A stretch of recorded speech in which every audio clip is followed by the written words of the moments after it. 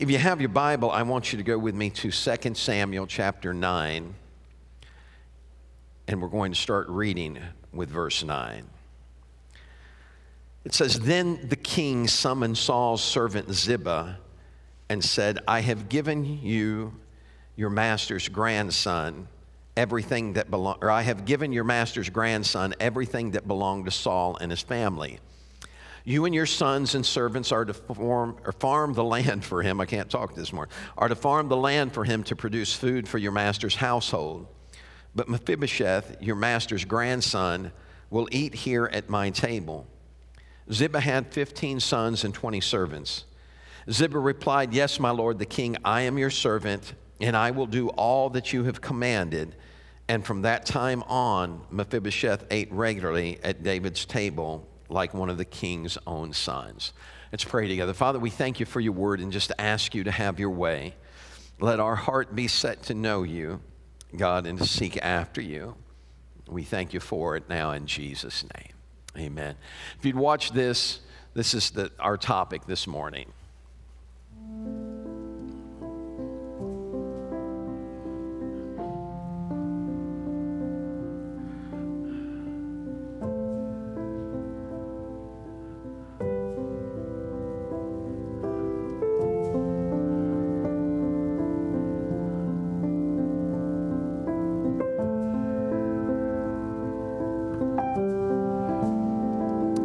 So today we're going to talk about presence over presence.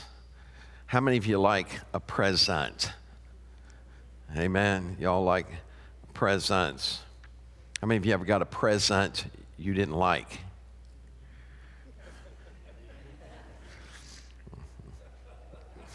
I know you're not about to raise your hand because you're going to let the cat out of the bag. Let me just share this with you. We were in Trinidad on a trip, and I had been invited with a team to our bus driver's house for a meal.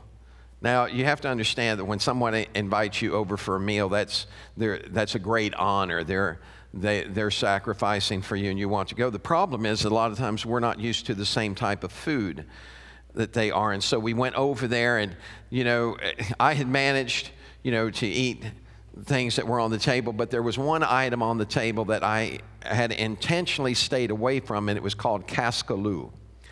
Cascaloo is about 4 or 5 inches long, and it looks like a catfish with scales. If you ever have seen those algae eaters in your aquarium, that's what was on the table. And they were prepared whole. They weren't gutted. The head was intact. The tail was intact. And so I'm complimenting our host and saying, "Please let your wife know how wonderful this meal was. We appreciate it so much." And he said, "Did you like the cascaloo?" I'm not sure that I tried that. Oh, you must try. So my friend, Nick Simmons, is at the end of the table laughing his head off at me. I said, "Nick, did you get any of this?" He quit laughing immediately, man. It was amazing how I was just trying to share the joy, folks, and that smile left his face immediately. And it was, it was a gift from them, and it was a gift that kept giving because I experienced it all day long. So it's one of those things where, it's just, anyway, let me show you a picture of some presents. Wonderful, isn't it? Can you spot anything missing? Nobody's there. And so presence with no one there really means nothing, right? Let me share with you Mephibosheth's story. Mephibosheth, we're going to come back to that picture in a minute, but Mephibosheth is Jonathan's son. Jonathan is the son to King Saul. Jonathan was also David's best friend and confidant. When Saul was trying to kill David, Jonathan was the one that was making sure that David was safe. He warned David, and he had been there for David. They swore a covenant together that they would always be there for one another. And Jonathan assured David, I know that God is going to give you the kingdom, and when he does, I'll rule beside you. I'll be there for you. He is not trying to, you understand, the kingdom was supposed to pass to Jonathan. But Jonathan understood that it's not about stuff, it's about God's presence. And he recognized that God's presence was on David to rule that kingdom even above his father. And so Jonathan makes that covenant with him, and David swears an allegiance that as long as he rules, that he'll be kind to Jonathan's household. Well, time ticks by, and Philistines attack Israel. Saul and Jonathan march out to battle, and they are both killed in that battle. Jonathan has a little 5-year-old son. His name is Mephibosheth. Mephibosheth was like any other little boy. He laughed, he played, he was a king's kid, man. He had the best of everything. And all of a sudden, on this day, his nurse snatched him up and took off running, trying to flee the palace. Because anytime an enemy killed a king and they made a raid on the palace, they were going to try and kill all the king's sons and grandsons, anyone connected to the king. As they're running and they're trying to flee the palace, all of a sudden she stumbles and she falls, and when she falls, she ends up dropping him. Have any of you ever been dropped before? You know what I'm talking about? Just hurts, doesn't it? All of a sudden someone drops you. But let me ask another question. Have you ever dropped someone? You see, not intentionally. It wasn't intentional. I remember several years ago, we had a niece, and her name was Kristen, and Kristen was, 3 years old maybe, or 2 years old, and Debbie had her in her arms, and it was wintertime, and we have pavers on our porches, and Debbie didn't realize it, but those pavers had iced over, and so she's stepping out on the porch, and we've got 3 steps that go down to the ground, and the ground being the last step, and all of a sudden Debbie stepped, and man, she flipped up in the air backwards, and she's got that little girl in her hands, and she's trying to protect her, and she comes down, and when she comes down on her elbow.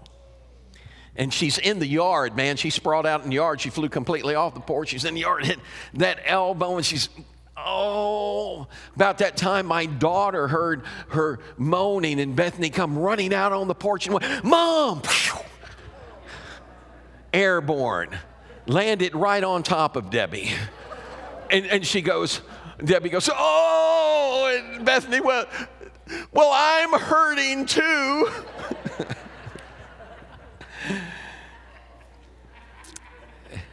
It's important to remember that nobody wins in that situation. When someone is dropped and that person's hurt and the person that dropped them's hurt, and so sometimes it's difficult to recover from that. Mephibosheth was dropped, and when he fell hard. We have sometimes in our life, whether it was emotionally, whether it was physically, and we felt dropped, and it was hard to get back up. Mephibosheth's case, his feet are broken. According to the way that Scripture describes him, apparently what happened is a foot broke and the bone came out of the skin. Because for the rest of his life, he would have to wrap his feet like it's an open wound. He had to fear for infection. He had all this to fear. He's only 5 years old. That day, he lost not only his father and his grandfather, he lost his mobility. He lost his ability to move. He ends up in a place called Lodabar, which is another message entirely, and that word means no word. See, when you get dropped, if you're not careful, you'll isolate yourself and end up in a place where there's no communication. Where all of a sudden now you're not talking to anybody, you've shut down, you're not communicating, and everything around you has just become a silent, solemn world. That's the place he's at years later when David's king. David sets his king over the throne, and keep in mind he would rule in Hebron for 7 years before he would rule over all of Israel. When he becomes king over all of Israel, he begins to seek out, and he makes this statement, and I think this is powerful. David makes a statement. He said, "Is there anyone left of the house of Saul that I could show the Lord's kindness to?" If David shows any kindness to the house of Saul at all, it's got to be the Lord's kindness. Saul had hunted him like a dog, but when David came to the throne, David did not hold bitterness. I want you to hear me today. You're never going to sit in a place in the kingdom if you allow bitterness to rule and reign in your heart. Boy, it got quiet. Let me say that one more time. Turn around, look at your neighbor, and say, you can be better or you can be bitter, but you can't be both. You let bitterness dominate your world and you will remain crippled the rest of your life. It'll cripple you emotionally. You'll never be able to get a relationship with God the way that God wants for you. You'll carry that with you like a weight around your ankle, like a chain around your neck pulling you down. David let it go. Everybody look at your neighbor and say, let it go. Come on, let's do it. Let it go. Let it go. Is that let it snow? Okay. So he lets it go, and he's asking for that. And Ziba comes up, and Ziba is a servant to Saul. Ziba shows up, and look, you've got to understand that there were more descendants of Saul, but Ziba intentionally chooses one by the name of Mephibosheth. He said, there is a son of Jonathan, his name is Mephibosheth, and he's in Lodabar, and so David sends for him. When David sends for Mephibosheth, they have to carry him into the presence of the king. What do you think is going through Mephibosheth's mind?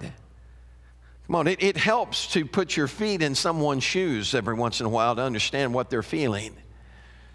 What do you think is going through his mind? I'm a dead duck. It's over for me. My grandfather hunted this man his entire life. I knew it was only a matter of time until he started hunting us. You see, sometimes how can I say this? Sometimes we view people and expect them to be the way that we have been or others have been to us in our life. So if you've been dropped once, you don't tend to let anybody hold you again, because you don't trust anymore. You're thinking, no, I've been down that road. Ain't nobody. So we isolate ourselves. We build a wall around ourselves. Nobody's going to get the opportunity to drop me again. But he's in the presence of a king, and David looks at him, and Mephibosheth's thinking, man, my life's over. And he said, Mephibosheth, from this day forward, you're going to sit at my table like one of my sons. He suddenly experienced what it was like to be in the presence of a king. And that king moved him to a position that he could not find on his own. As a matter of fact, I preached another message years ago called Sitting at the King's Table. And if I had a table out here and I had everyone sitting down at it, behind that table, you couldn't tell that anything was wrong with him. When Mephibosheth was seated behind that table, he looked just like every one of the other king's sons. You need to hear what I'm going to say. God doesn't highlight what's wrong with you. He covers it. He covers it. That's what he does. That's why the grace of God is such an amazing and powerful thing. And so he looks at Ziba, and this is what he says to Ziba.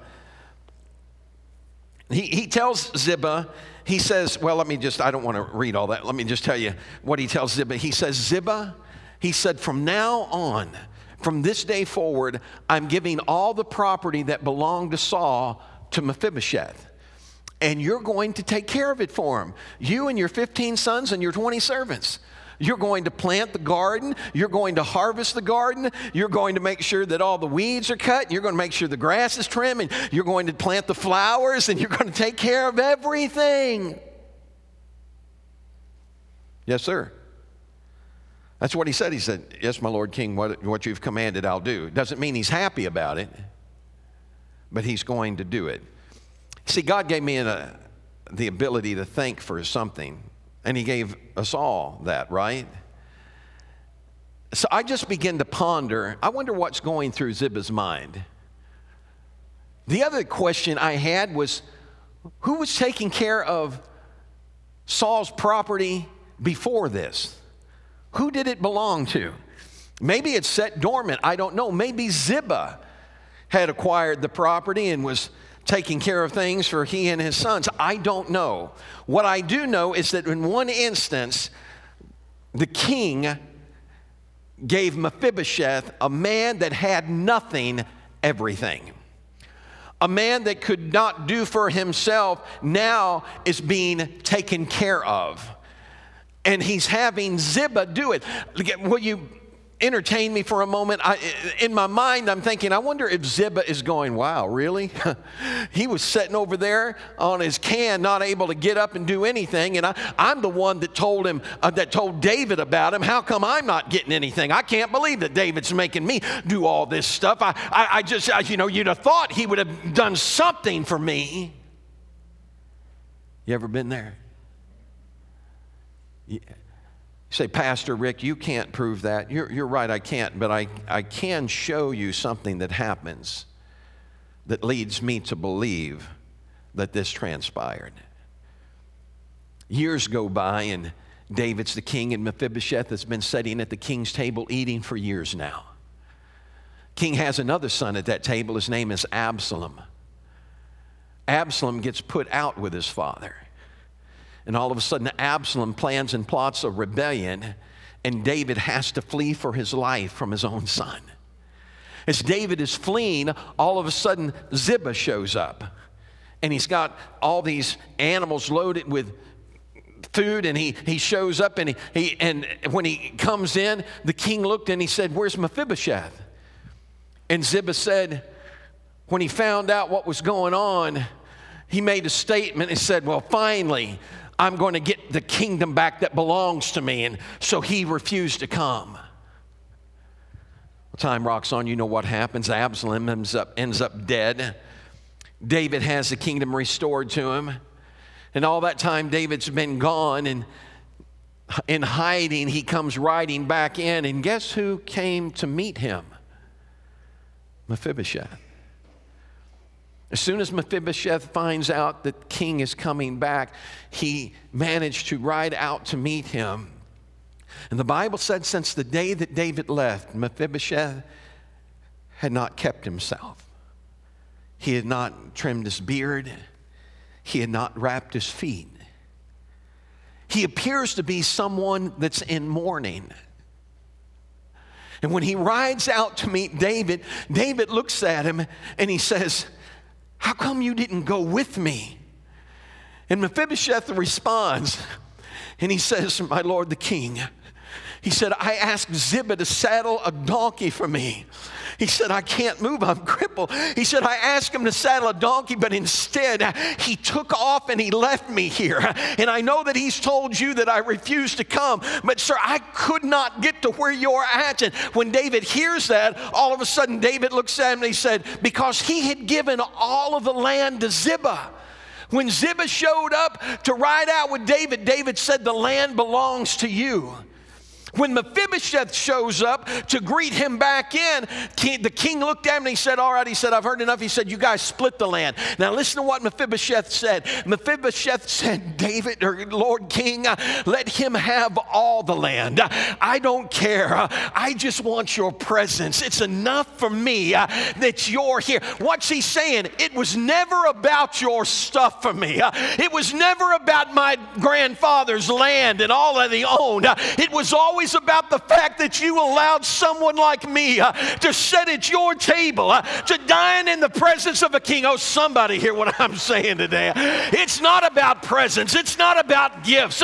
It's not about everything that God has to give us. It's about the fact that He allowed us to enter into His presence, to sit at His table, to call on His name, to be able to say, I'm free, I'm blood bought, I've been born again, I'm not my own, I've been bought with a price. It's not about the presents, it's about His presence. All too often, it's about presence, isn't it? I've watched people in my lifetime chase after gifts of the Spirit and forget about the one that gave them. I've watched folks get taken up with His stuff and forget about the one that gave it. And it never ends well.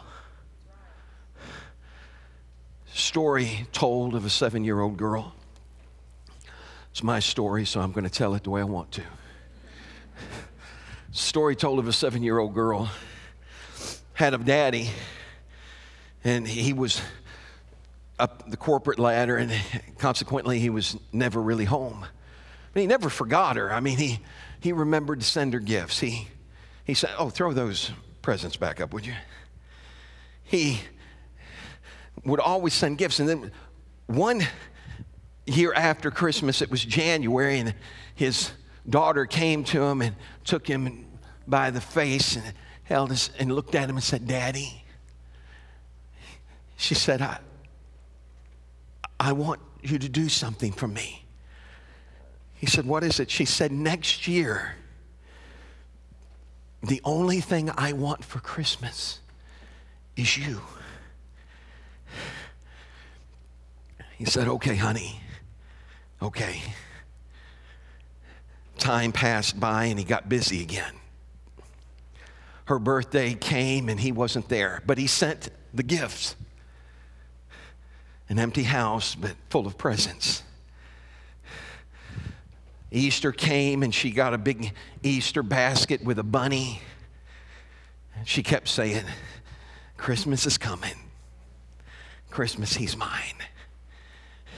All of a sudden, 4th of July rolled around, and don't ask me why you send a 7-year-old girl a basket full of fireworks. He did.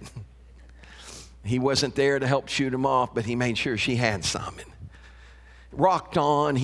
She got all kinds of candy at Halloween, just not him. She kept holding out for Christmas.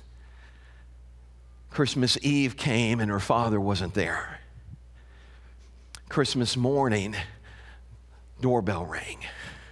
She jumped up out of bed and went running down the stairs. She said, I know Daddy's here. Daddy's here. He promised me. He promised me. She opened up the door and there was a delivery man with a big box.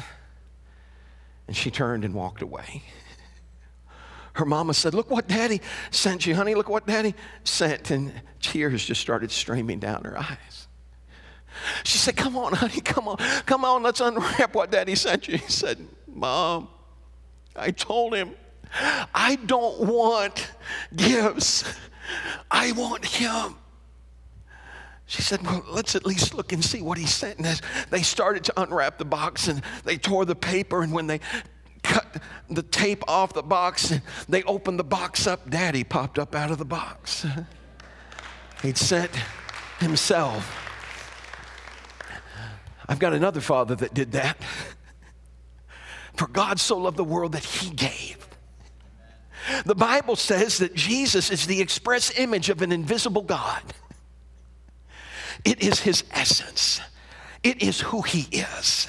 And so he sent him here to this earth. And there were those that relished his presence, that wanted to stay where he was while Martha was busy in the kitchen. Mary was at his feet trying to soak it up. I'll help you in a minute, Martha. I don't know how long I'm going to have him here. And I just don't want to take his presence for granted. And there were others that just wanted his stuff. The others that just liked his gifts. A crowd of people he'd been teaching to, and all of a sudden, his disciples start telling him, you need to get rid of these folks. We don't have anything to feed them. And he said, well, you feed them. I said, man, we don't have anything to feed them with. He said, well, look around. What do you got? 5 loaves and 2 fish. That's enough. Bring it here. What? He blessed it, and when he blessed it, he fed 5,000 men, not counting their wives and children. So you've got to figure there's at least 15,000 people in that multitude. Okay, I'll go conservative. 10,000. 5 loaves, 2 fish. They all eat. He prays for it. They all eat. And these people are noticing what's going on. How do you know that? Because at the end, look, he ends up collecting. At the end, when supper is over, when lunch is done, they end up collecting more at the end than they started with at the beginning. Those people watch them collect 12 baskets full of fish and bread, and all of a sudden they start looking and saying, this is a miracle, man. This guy's that prophet that was supposed to come. And the Bible said that they were going to take him by force and make him a king. That's almost laughable, isn't it? Jesus just slid out of their presence. Why? For him to allow them to make him a king is a step down, not a step up. That's like painting gold or trying to put lacquer on a ruby. You can't make it any better than it already is. He didn't need them to make him a king. He was already a king. King of kings and Lord of lords. He took off that night, and I'm not going to go into the details of the storm that came up, and his disciples feared for their life, and he came walking on the water, and he saved them. We won't talk about that.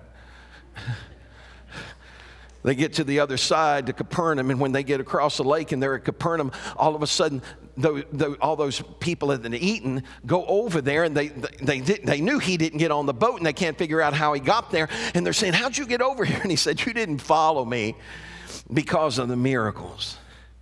You followed me because your belly's full. You followed me because of the stuff. He said, don't labor for meat that perishes, that goes. You need to labor for that that's eternal. And listen to this conversation that goes on between them.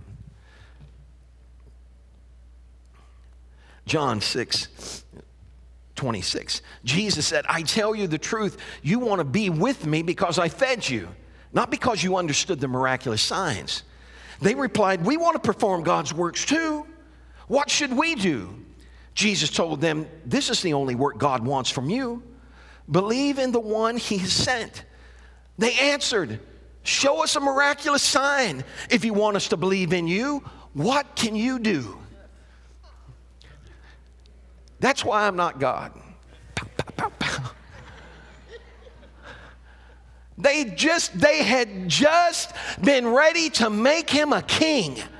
They had just said he's that prophet. They had just talked about his miracles. And now they say, well, you need to do a miraculous sign. What can you do? Well, I fed you yesterday. Yeah, but that was yesterday. Like the story of the politician that was giving a speech out in public, and a farmer came up, his bibs, and he's heckling the guy. Man, I mean, just giving him fits. And finally, the guy can't take it anymore, and the man looked at him. He said, George, he said, what is your problem? Why are you acting this way? He said, when you needed that property, who made sure you were able to get it? He said, when your son was going to have to go to war, who made sure he got a pass? He said, when you needed a loan, who made sure you got the loan? Who went to the bank and made sure you got the loan? He said, why are you acting like this? And he said, well, because you ain't done nothing for me lately. Wow. That's the difference between presence with a T and presence. You see, if you're just looking for his stuff, you're going to find yourself in a pitiful position. But if you spend your life searching for him, you won't be disappointed. You remember a man in Scripture. Matter of fact, they never tell his name. It's just a kid that wants his dad's stuff. He said, give me the stuff I want your stuff. I want some presents. Give me. How many of you, well, I'm not going to ask how many. Have you ever seen a child that didn't appreciate what they were given? Do you know that when we traveled for years, our grandchildren got something every time we came home? Do you know why? It's because every time we brought them something, they went, oh, Papa, oh, Nana, it's wonderful. Thank you so much. Thank you. That boy's getting some more. But if I'd have showed up and given him something and said, I didn't want that, he wouldn't have to worry about getting anything else. Our attitude determines our altitude.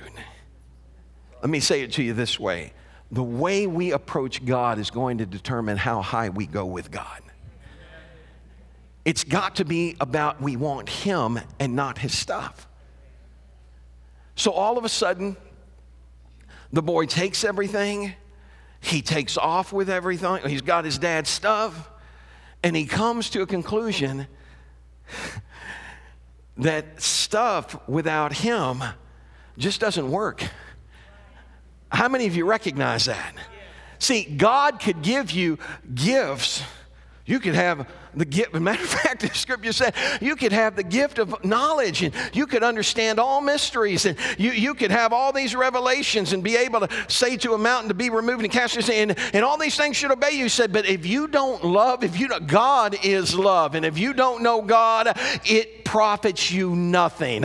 You've got to have Him. Somebody shout, I want you, Jesus. Guy gets out there, and then all of a sudden the boy comes back. They start throwing a party. Somebody gets upset. Who is it? The brother that stayed home. Listen to what transpires here. He makes a statement. He said, this is Luke 15:31. His father said to him, look, dear son, you have always stayed by me, and everything I have is yours. Oh, you didn't get that. See, that's exactly how sometimes we act or we feel. We go to church, we go through all that, but we don't understand His presence. We're just going through the motion. And He's saying, you need to understand that when you hang out with me, everything I have is yours. That boy wasn't even enjoying his journey. Oh, somebody help me today. I'm not going to come to church and sit down and look like I've been eating raw persimmons all day long. I'm going to jump up and shout, yes, I know He loves me. I know He cares about me. I may not understand what I'm going through, but I know who's going to get me through. He's never left me. He's never forsaken me, and He promised He never will. I'm not worried about His stuff. I just want Him. I want to know that when I raise my hands, He's there, that when I call His name, He answers. Presence over presence. He said, son, you've been hanging out at my house all this time, looking like you've been sucking on lemons. How many of you ever met somebody supposed to be living for God and look like they lost their best friend? The Bible said that He's a friend that sticks closer than a brother.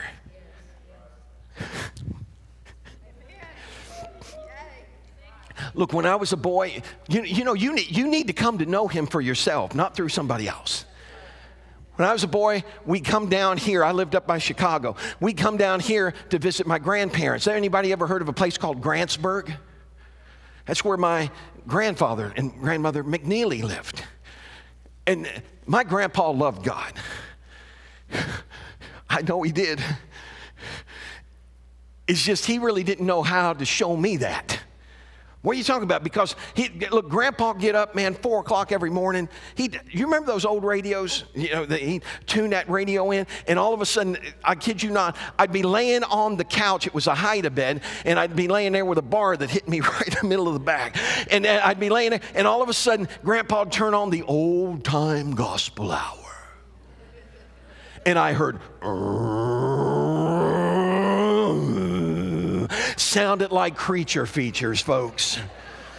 I kid you not, man. They cranked up that organ music, and Grandpa would be in there, and he was enjoying it. Man, he's scaring the bejeebies out of me. I didn't know what was going on. But when I came to know him for me, not through somebody else, not through someone else, but for me, can I tell you, they asked me, they said, Rick, what's it feel like? I said, I feel like Tony the Tiger. I think he's great. Everybody in the place started going apart, and I thought, man, I don't know what you know, and then nobody get excited. I thought, what's wrong with these folks in there, man? I'd be all over the... Somebody said, well, it'll wear off. That's been over 50 years ago, and it ain't wore off yet, folks. As long as I stay in his presence, it never will. Would you stand with me today? Let me ask you a question. What's more important to you? That the one you love sends you a gift on Christmas, or that they're there?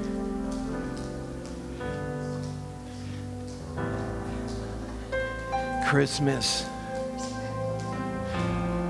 Santa Claus, Rudolph, Frosty. They're all byproducts, folks. I hate to break the news to you, but that's not what Christmas is about. Christmas is about love. For God so loved you. Oh, wait a minute, wait. They said God so loved the world. No, are you from Mars?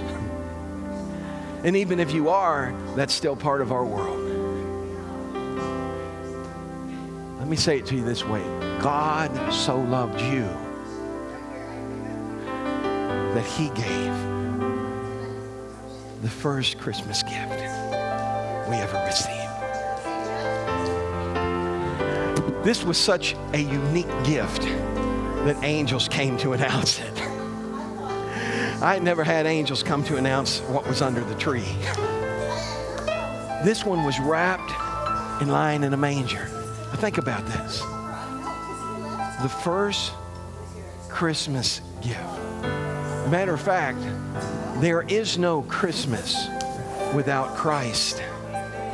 All you have is a mass of confusion, a mass of unbelief. But when you let Jesus be the Lord of your heart, he comes in. That day, wise men came, laying down their stuff just to be in his presence. That's still what he's asking us to do. Come and lay down your stuff. Well, I'm not talking about your gold and your frankincense and your myrrh. I'm talking about your mess. Come and lay down your mess, your stuff, so you can enter into his presence. And when you do, you'll be forever changed.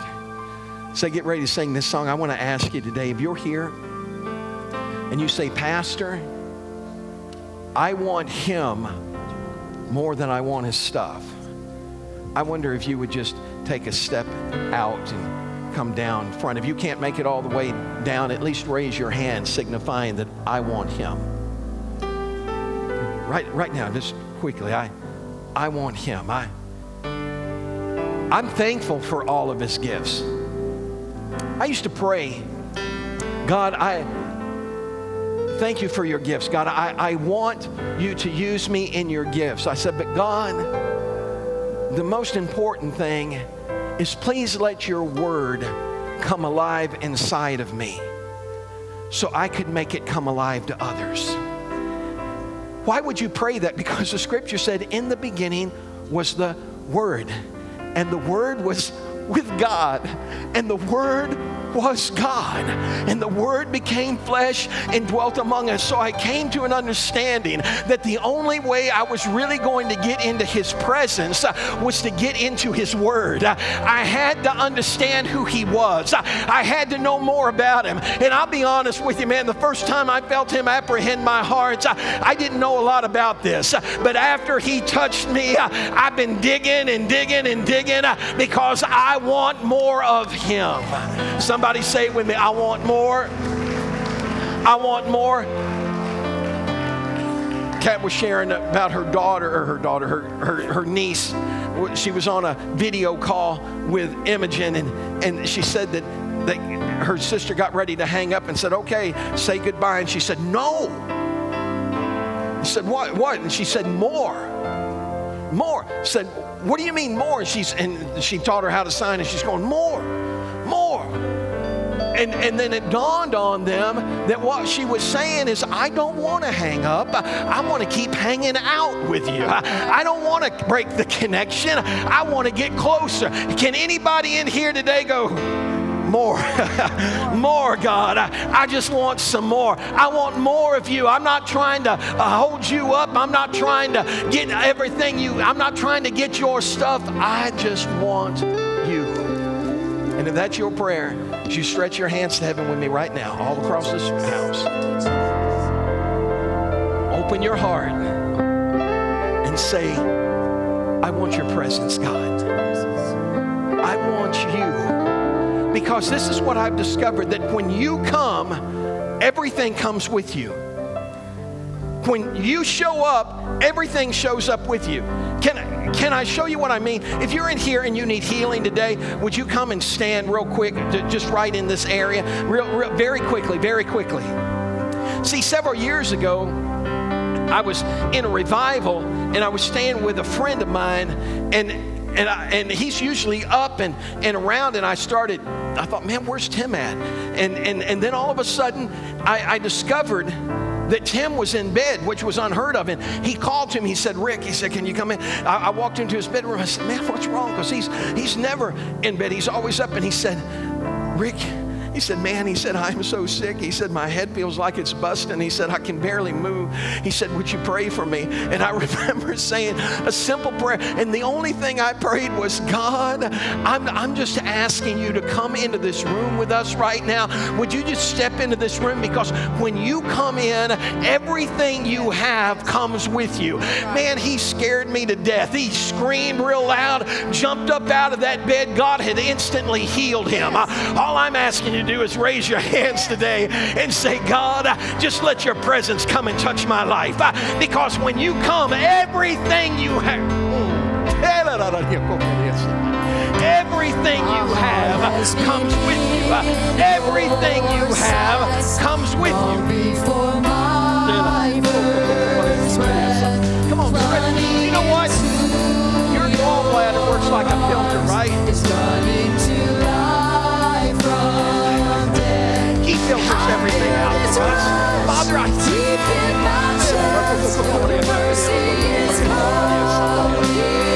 it, hallelujah.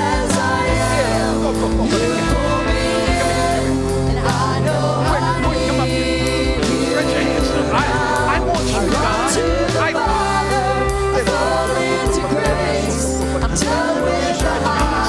When you invite him in, everything. My heart needs a surgeon. My soul needs a friend. Lord, so I run to the Father again and again. I run to the Father. I fall into grace. I'm done with the hiding. The reason's away. My heart needs a surgeon. My soul needs a friend. Say it with me, Lord. So I run to all I want is you. All I want is you. All I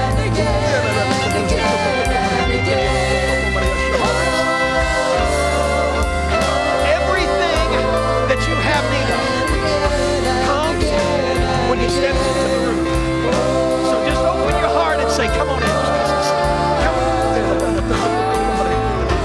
My heart has been in your sight. Yes. Long before my first breath. Running in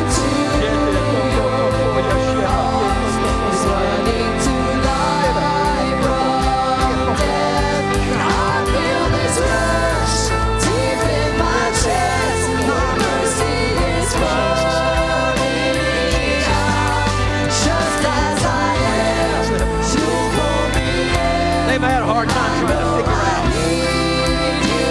But God knows. As you open your heart, full of love and full of joy, and saying, God, I just love you. I don't care about what's going on around me. I just so I run to the Father again and again.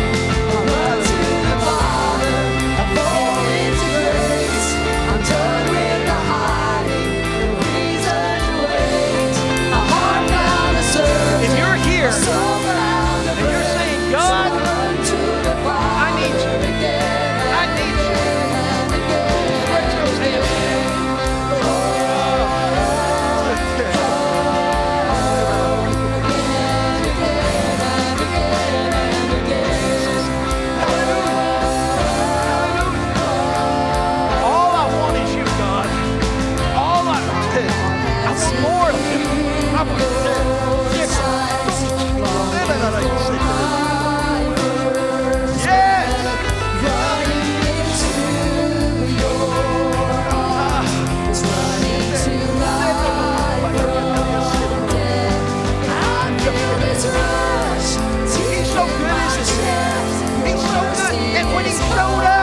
Everything he had came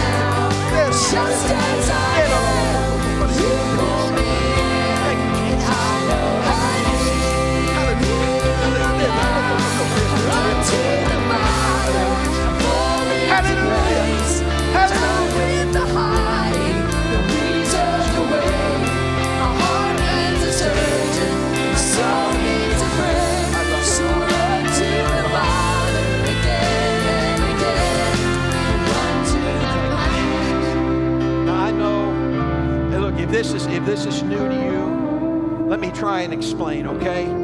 The Bible said that no man can see God and live. So if you can't see him and live, the idea that God touches you and nothing happens is almost laughable. When God touches you, something is going to happen. You may cry, you may tremble, you may fall. We're not here seeking the manifestation. We're here seeking him.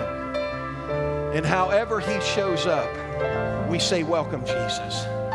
Welcome, Lord Jesus. So why don't you just stretch your hands to heaven. Say, Pastor, I don't want you touching me. It isn't about my touch. It's about his. Just stretch your hands to heaven with me and say, Lord, fill me up with your presence. You know, I'm going to share this and I'm going to let you go. Halloween, we used to go trick-or-treating. There was no such thing as trunk or treat when I was a kid. We went trick-or-treating, and there were some houses that you avoided. You know what I'm talking about? It was just like, they never gave good candy. It was that peanut butter kisses that you always end up eating half the paper, you know, because you can't get it off. It's just, you know. But there were a few places that I made sure to go by, and I didn't go alone. I went with the grandson. See, the grandson was my best friend. So we would go to his grandpa's house, and then we would go to his great-grandma's house. And they knew me because I knew him. And I'd stand there, and we'd say, trick or treat. And Greg would take his mask off. And I took mine off, and they saw it. He would go like this. His name was Stanley, and Stanley would reach in, and he'd get a handful of just a handful of candy, and take it and dump it in my bag. Well, my goodness, if you got that, what did Greg get? He went and got bags of candy and put them in Greg's bag. I mean, he just gave him bags of candy. We'd go on down to his great-grandma, we called her Bushka, and when we go down to her house, and man, here it come again. And I discovered something. It's not about who I am, it's about who I'm hanging out with. Oh, somebody hear what I'm saying. When you get in his presence, when you get in the presence of Jesus, let me tell you, when he takes you before his Father, you're going to get your bag filled. Hallelujah. Hallelujah. I know this is supposed to be Sunday morning, but I feel like I'm in a revival. So we love you. God loves you. And as in the words of my infamous wife, have a great rest of your day. Let me pray for you right now. Father, I just ask your blessing over this congregation. Let us forever hang out in your presence. We thank you for all your gifts, but that's not what we're here after. We're here after you. Thank you for loving us. Thank you for coming into our lives and our hearts. May our heart always be driven into your presence. We give you honor and glory in Jesus' name. Amen. God bless you. We love you.